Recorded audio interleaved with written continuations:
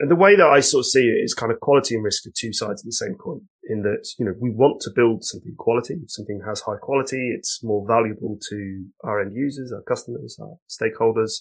But then risk is the other side, and that's what's always potentially degrading our quality.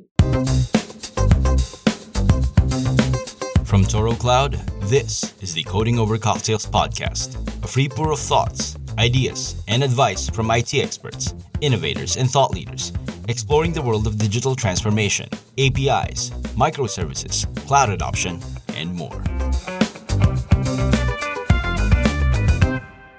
Welcome to episode 62 of the Coding Over Cocktails podcast. My name is Kevin Montalvo. Joining us today from Sydney, Australia is Toro Cloud CEO and founder, David Brown. Hi, David. Good morning. Hi there, Kevin. All right. Our guest for today is a tester, toolsmith, and the Ministry of Testing Chief Operation Officer / Ops Boss with over 10 years experience providing testing expertise on award-winning projects across a wide range of technology sectors. He is an advocate for modern, risk-based testing practices and trains teams in automation in testing, behavior-driven development, and exploratory testing techniques. He co-founded the Ministry of Testing Essentials, a community raising awareness of careers in testing and improving testing education. He's also the author of Testing Web APIs, which we'll be having a giveaway of soon, courtesy of Manning Publications. Joining us today for a round of cocktails is Mark Winteringham. Hi, Mark. Great to have you on the show. Hi, Kevin. Hi, David. Yeah, it's a pleasure to be here. Thank you for joining us. All right. Thank you. Now, before we dive into your book, can we first talk about what you do at the Ministry of Testing as an ops boss and, more interestingly, as a dojo boss before? What do those titles mean? Yes, I get asked that question a lot because as fun as the job titles are, they're not super descriptive if you don't really know about Ministry of Testing. So, I joined Ministry of Testing about sort of 3 years ago. I've kind of been involved with Ministry of Testing for years and years and years. Basically, Ministry of Testing, the way I like to think of it, is like a professional community of practice for testers. So we, till sort of the pandemic hit, we ran lots of conferences around the world. But we also had kind of an online presence. We had to pivot, obviously, when everything happened. So we do quite a lot of like online conferences, online training, just generally building ways to get people in the community, the testing community, talking to one another and sort of sharing. And that might be sort of casual conversations or actually sort of more formalized training. So when I joined, I'd been doing a lot of work for Ministry of Testing sort of as a sort of individual. And when I sort of kind of came on board, they wanted someone to sort of push forward the online training aspect of it all. So that was the dojo boss. So the dojo was like our online learning space. We had sort of the online learning space, and then we had like the in-person events. And then as everything changed, my job suddenly grew from about 30% of the business to 100% of the business. Rose to the challenge. And then sort of about 6 to 8 months, I was I say promoted, but we're pretty flat. So my role changed and I became the ops boss. So now my focus is, just the day-to-day running of the organization, trying to sort of support the team in what they're doing, trying to encourage more of a sort of experimentation mindset, trying to get us a bit more lean, and just improving that sort of feedback loop between us, Mott, the organization, and our community, and just kind of react more to what they need, what they want, and that sort of thing. So yeah, it's a bit of a baptism of fire as it's a bit of a step away from testing, but so far I'm really enjoying it. It's really good. Has your experience at Ministry of Testing led towards this book, Testing of Web APIs, or is that something that you've had in mind for some time? It's something I've had in mind for quite a while. It is kind of connected with this new role, but it's almost like a culmination of sort of my experiences over the last 10 years as a tester. But I'd been playing around with it for ages, like this idea of doing this book. But I kept sort of thinking, I just don't feel like I could do it. Like understanding that it's a big undertaking and not necessarily wanting to take it on board. But then I ended up watching, bizarrely of all things, I watched a gaming stream on YouTube, and the guy who was doing gaming was also an author. And he just said, page a day. That was the advice he was giving someone else. And so I started a page a day. And after a month, I had a chapter and a half, and I thought, hey, I actually quite like this. I like it as a way to sort of present my thoughts and stuff. And it's sort of kind of, you could either say progressed or snowballed, depending on your attitude, depending on the day. Small steps. Good strategy. In your first chapter, you cover the reason why there's a need for testing web APIs. and you mentioned a test strategy model to get IT teams and stakeholders onto the same page. So can you tell us more about the model? Yeah, sure. So it was kind of introduced to me by the original author, James Lindsay, years ago. Actually, it was my first ever sort of public speaking engagement thing. We have this idea of exploratory workshops in the testing community where we get together and have like proper sit down discussions about sort of progressing testing. And it's quite formalized, but it's very collaborative and quite exciting and stuff. So my first time was actually meeting James. He told me about this model and how he sort of sees testing. So the idea is it's basically a Venn diagram. And the two parts of the Venn diagram are your imagination and your implementation. So the imagination is what you want to build. And some of that is explicit knowledge. So that might be things that you've written down, things that you've said, things that you've emailed. But it's also kind of the stuff that's sort of implied, the tacit stuff. So when we say like, we want a search feature built, behind those scenes, we're like, well, we want this search feature built because we don't want the business to go. We want users to stay, that sort of idea. So it's a tester's responsibility to sort of really dig into the why, really understand like the solutions, the designs and stuff. And then on the implementation side, it's the product itself. So the product, again, we know some of how we expect the product to work because this is where sort of things like test cases and test scripts come into it. And again, that sort of explicit information. But then we can do activities like exploratory testing, performance testing, anything that sort of kind of pushes the boundary to have us actually really understand how the application works, not just kind of confirm its correctness. And the idea is the more we know about those two things, the more they can overlap. And if there's any sort of clash, those are where our issues are. Those are where our bugs are. Yeah, I think it's interesting you talk about bringing stakeholders back into the process during the testing phase, because in API first design, obviously we talk about collaborating with stakeholders in terms of the design phase of building APIs. But I guess some people may be surprised, but that once the design phase and implementation phase is done, with an API, you have a contract.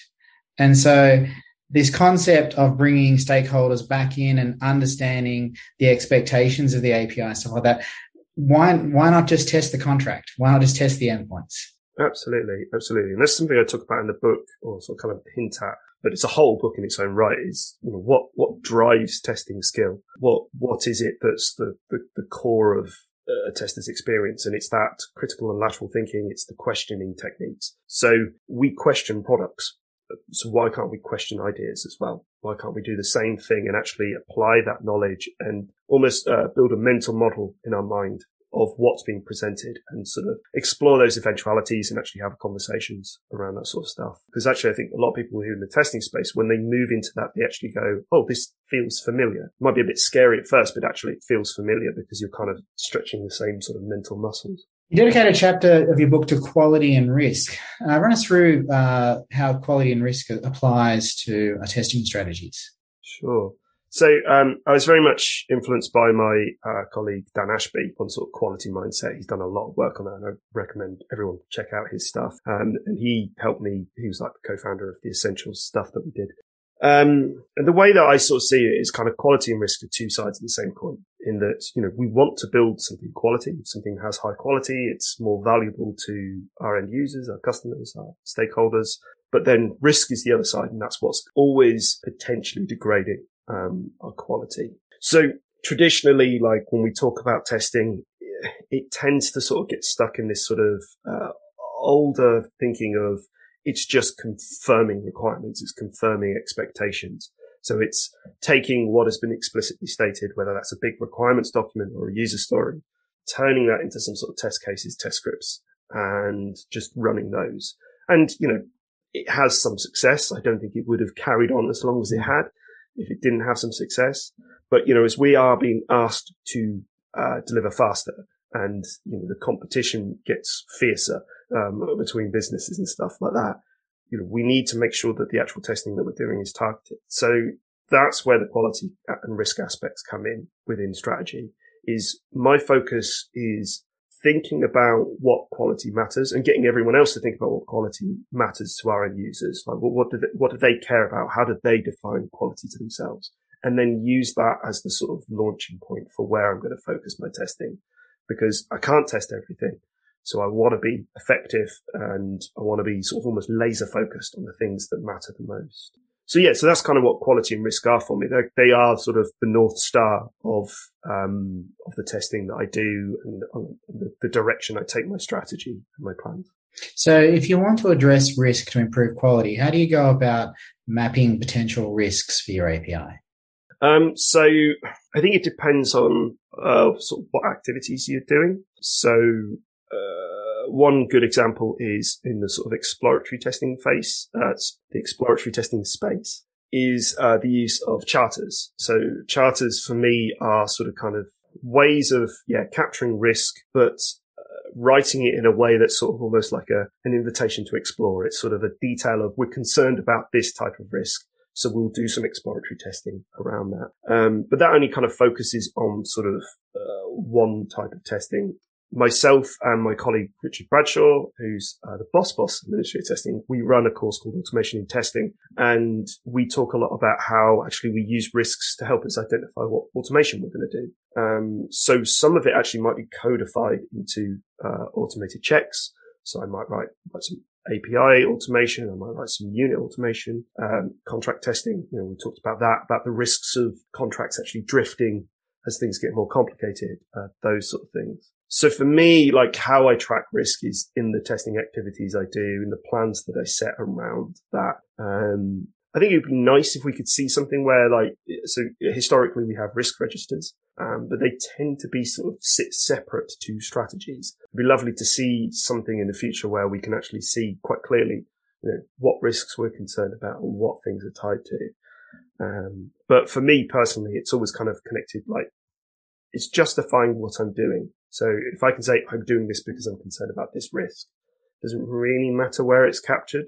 It's sort of almost like a symbiotic relationship between, you need to ask me about the testing, and then I will rely on the other information and stuff to tell the story. I'm guessing that collaboration with stakeholders when establishing the kind of risks, that's where it becomes also really valuable, because I imagine a developer is thinking about technical risks and network exposure and denial of service attacks or those type of scenarios, where maybe a stakeholder which is more of a business stakeholder or thinking about the use case of the API may say, well, actually, we might have some potential users that might try and do this and this and this and think it. And so I guess the collaboration in that respect is going to help identify a much broader range of risks. Yeah. I was really, I think my eyes opened a lot when I went to DevRelCon in London, I think back in 2018, and how they had a whole track around sort of community, but then they had a whole track on just how you design your APIs.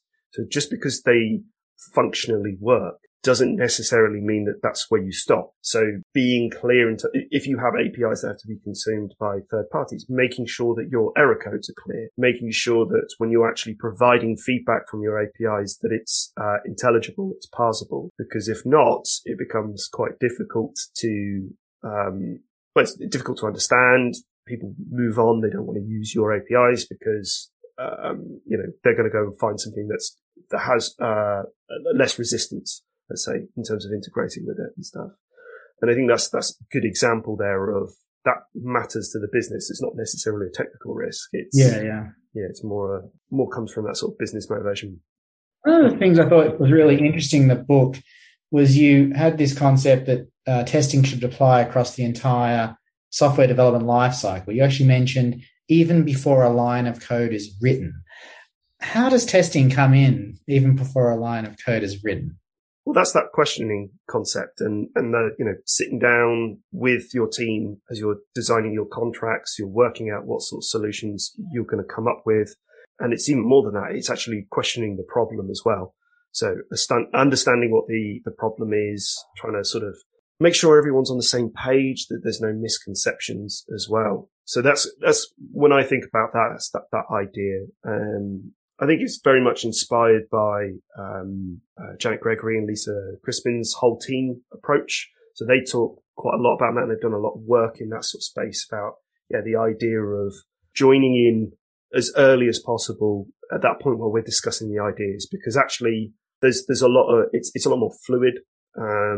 It's because it's sort of early doors, we haven't invested much time in things. We can avoid certain biases like sunk cost fallacy and stuff like that as well. sometimes I find personally as a tester, if I'm sort of saying, I think that this might be a problem down the line at the start, it's more likely to be resolved than if we finish the work and we're about to release it. And it's like, we don't want to stop the release to do this thing. So yeah, it's just about questioning ideas and questioning problems and getting everyone on the same page, really. That's kind of it. Let's talk about automated testing. I'm a big fan of automated testing. I know it's not the be all and end all, but I find it as a scalable process.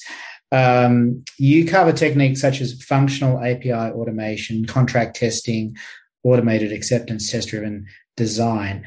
Run us through all these concepts, what you can do with automated testing, what you should be testing, and what the techniques are. So again, I think what's really interesting about this is we can bring it back to risk. So when I think about those as three different entities, I think about three different types of risks. So for example, on the functional side, the risks can be the correctness. That's where the classic sort of test scripts, these are expectations. We would like to confirm that they are still true. So using those maybe in a regression capacity. So the idea being is that I have all these automated checks that are running. If one of those fails, it's not necessarily telling me if the quality is up or down. It's just telling me something has changed in the system. And then I have to react to that change. I have to go and explore it and find out what's actually happened and determine if that change is good or bad to our quality. And that's really inspired by a webinar by Michael Bolton. He talks a lot about sort of regression testing and thinking about it as change detectors rather than this sort of kind of safety net sort of idea, which you're never going to have a safety net that covers everything in that sort of space. So on the functional space, it's that sort of thing of thinking about ways in which the system works, risks that matter to us, core parts of the system, that sort of thing. That we want to make sure that we're getting regular feedback. So as we make changes to the system, if those changes have a side effect, we can deal with that. And also, as a side note, the way I measure that success is developer confidence. So if a developer feels confident to make changes, I think that that's a sign of successful automation. And then on the contract side, so we talked a bit about that already, about the idea of contracts drifting between APIs. So we work in a very remote world at the moment. But if you've got one team in one time zone and another team in another time zone, and it's hard for them to have discussions with each other, if one changes their API and doesn't inform the other, everything's fine and green on their side until everything deploys and it all blows up. So I see contract testing as kind of like an automated solution to a human problem. So it's that same idea of a trigger. So we use contract testing to make sure that our systems are honoring the contract that we've agreed with someone else. If it changes, that leads to a discussion, and we either make the changes or we roll them back, that sort of thing.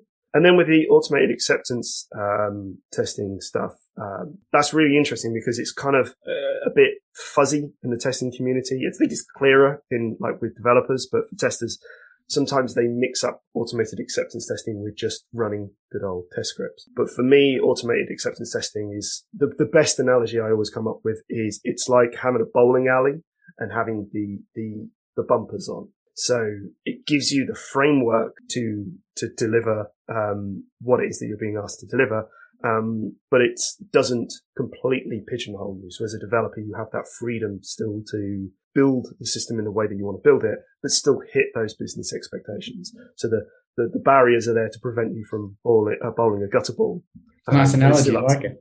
Yeah, it's still up to you whether your design is a strike or a one pin or a split. So it's that sort of thing. But I see it distinct to sort of the regression testing because there I care about the risks of the implementation, whereas in the automated acceptance testing space, it's much more about risk of delivery, risk of not understanding what it is that you're being asked to deliver. Using those tools to set the boundaries so you know that you're not overstepping the mark, I think it's really useful. So I thought it was important in the book to talk about those as three separate things because they kind of get lumped under automation. But as we see, performance testing, you could argue it's automation as well. You have to build an automated script to do the performance testing for you as well. So the banner of automation is actually quite wide ranging, and there's lots of different risks and different solutions to those risks that we can think of. Is there a limit to automation and how much automation we should be doing? Yes, but I think it depends on the context of your situation. So if I go very crudely, I used to work for a digital agency, and we used to have projects which were half an hour long. I'd get half an hour of testing. So automation is just mad, because by the time I've installed like a JDK and got my IDE up, I'm halfway through my testing time. So I kind of just want to hit the ground running. Whereas if I'm on a longer form project that's maybe quite complex, then that's where I want to think about investing automation. I think, again, that measure about confidence. If people don't have confidence in automation, then it's not necessarily working for us and it requires some sort of reevaluation. But then also there is the factor of how much time am I actually doing other stuff? If I'm spending all of my time fixing automation, creating new automation, then there are going to be gaps in my strategy. It's just simply going to be the case. So I think you have to spend a lot of time understanding what your context is, what the skills are of your team, what your project deadlines are, what resources you have available to you. And all of that will determine how much automation, how much testing you can do just in general as well. So the classic consultancy answer of it depends. It's always a good out. I'm not sure if you touch on it in your book, but tell us about what your thoughts are on the evolution of testing frameworks for web APIs. What's the current state of those? Are there any particular frameworks you recommend people to take a look at? Is there anything interesting happening in the space? I'm going to suggest something and then completely contradict myself. When we do our automation and testing training, we always sort of say, again, let context be your guide. So I want to pick the right tools that work for my team. So if everyone's writing everything in Python, then I don't necessarily need to want to write all of my frameworks and stuff in Java. So I let my context be my guide. I try to be someone who's sort of kind of a finger in many pies. And just be aware of how each of these tools work and stuff. And I propose in the book as well some design patterns around how you kind of, if you're building your API testing framework in code, this is a way of arranging it in a nice, clean, dry way. It doesn't really matter what language you use for it or what libraries you use. It's the same sort of pattern. That said, I kind of came into API training just as Postman appeared. So I've always had a fondness for Postman. I know some of the people who work for them. You know, I've seen the things that they're doing with their tooling and stuff and how it's grown as well. And I think what I like about Postman is it sets the learning curve, the barrier for people who have not done API testing before quite low. Same with Swagger as well. Like, we think of Swagger as a documentation tool, but a lot of people I know who get into API testing, the first thing they do is they use Swagger documentation and just create requests and stuff. But yeah, beyond that, not really. Like, I prefer to use code rather than codeless, but that is because I'm comfortable with code and my background and my experience makes it easier. But I know for some people, they've got a lot out of using sort of more of the codeless tools out there as well. It's certainly an exciting time for that space. So at Ministry of Testing, we work with a lot of these tool vendors as well for sponsorship and, you know, working with the community to get feedback and stuff. And yeah, the amount of, not just API testing tools, but just all sorts of frameworks out there and stuff. It's just exploded. It's mad. It's mad. That's why I asked the question, because it is exploding. Yeah. I don't know. There's so many choices. But I think that answer, where work with tool sets that you're comfortable with, I mean, we've had that answer on many subject matters, from various disciplines. So I think it's the answer. It depends on again. Yeah. On your website, there's a big banner. How's the book going, Mark? Flashes. Can't miss it. This is a question you're getting asked a lot. It was at one point. I sort of was like, this is a good way to put it to bed. Now it just serves as a reminder every time I go on my site to get it over the line. It's almost there, actually. So we just went through the second review process and I got lots of feedback, which was really useful. I've actually finished the first draft of the book. So all the chapters, the initial drafts are written.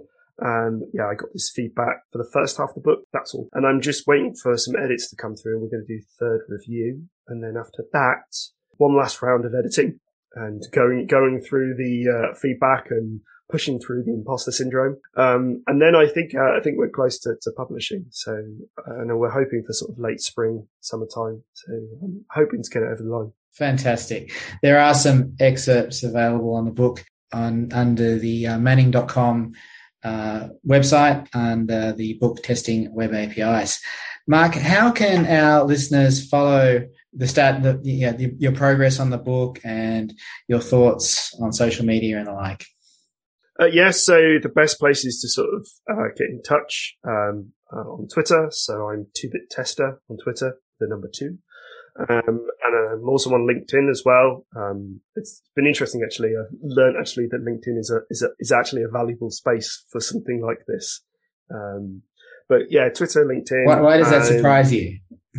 It's just because most of the time I've used social media in more of a casual way, whereas LinkedIn I think is a little bit more formal. But I think in this context that was really useful. And I'm terrible at social media, so it was an eye-opener. Much to my wife's irritation as she works in that space.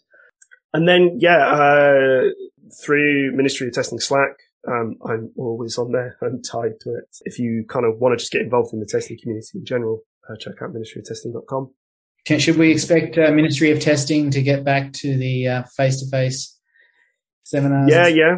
Yeah. So we're taking small steps.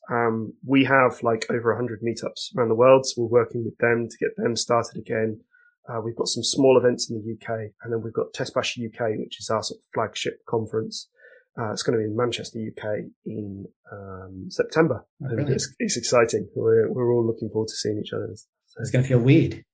It's going to feel very weird, yeah. Yes. We have an events boss who I've never met in person. So it's going to be very odd. But we're really excited about looking forward to it and stuff. There's so many sort of familiar faces and new faces that we haven't seen for a while. Mark Winteringham, thank you very much for joining us on Coding Over Cocktails. It's been a pleasure. Hey listeners, thank you for joining us in this round of cocktails. Please like and subscribe to check out other episodes of this podcast series. We're also available on your favorite podcast platforms, or you can simply listen in at torocloud.com, where you'll find full episode transcripts and show notes. On behalf of the team here at Toro Cloud, thank you very much for listening to us today. This has been Kevin Montalvo for Coding Over Cocktails. Cheers!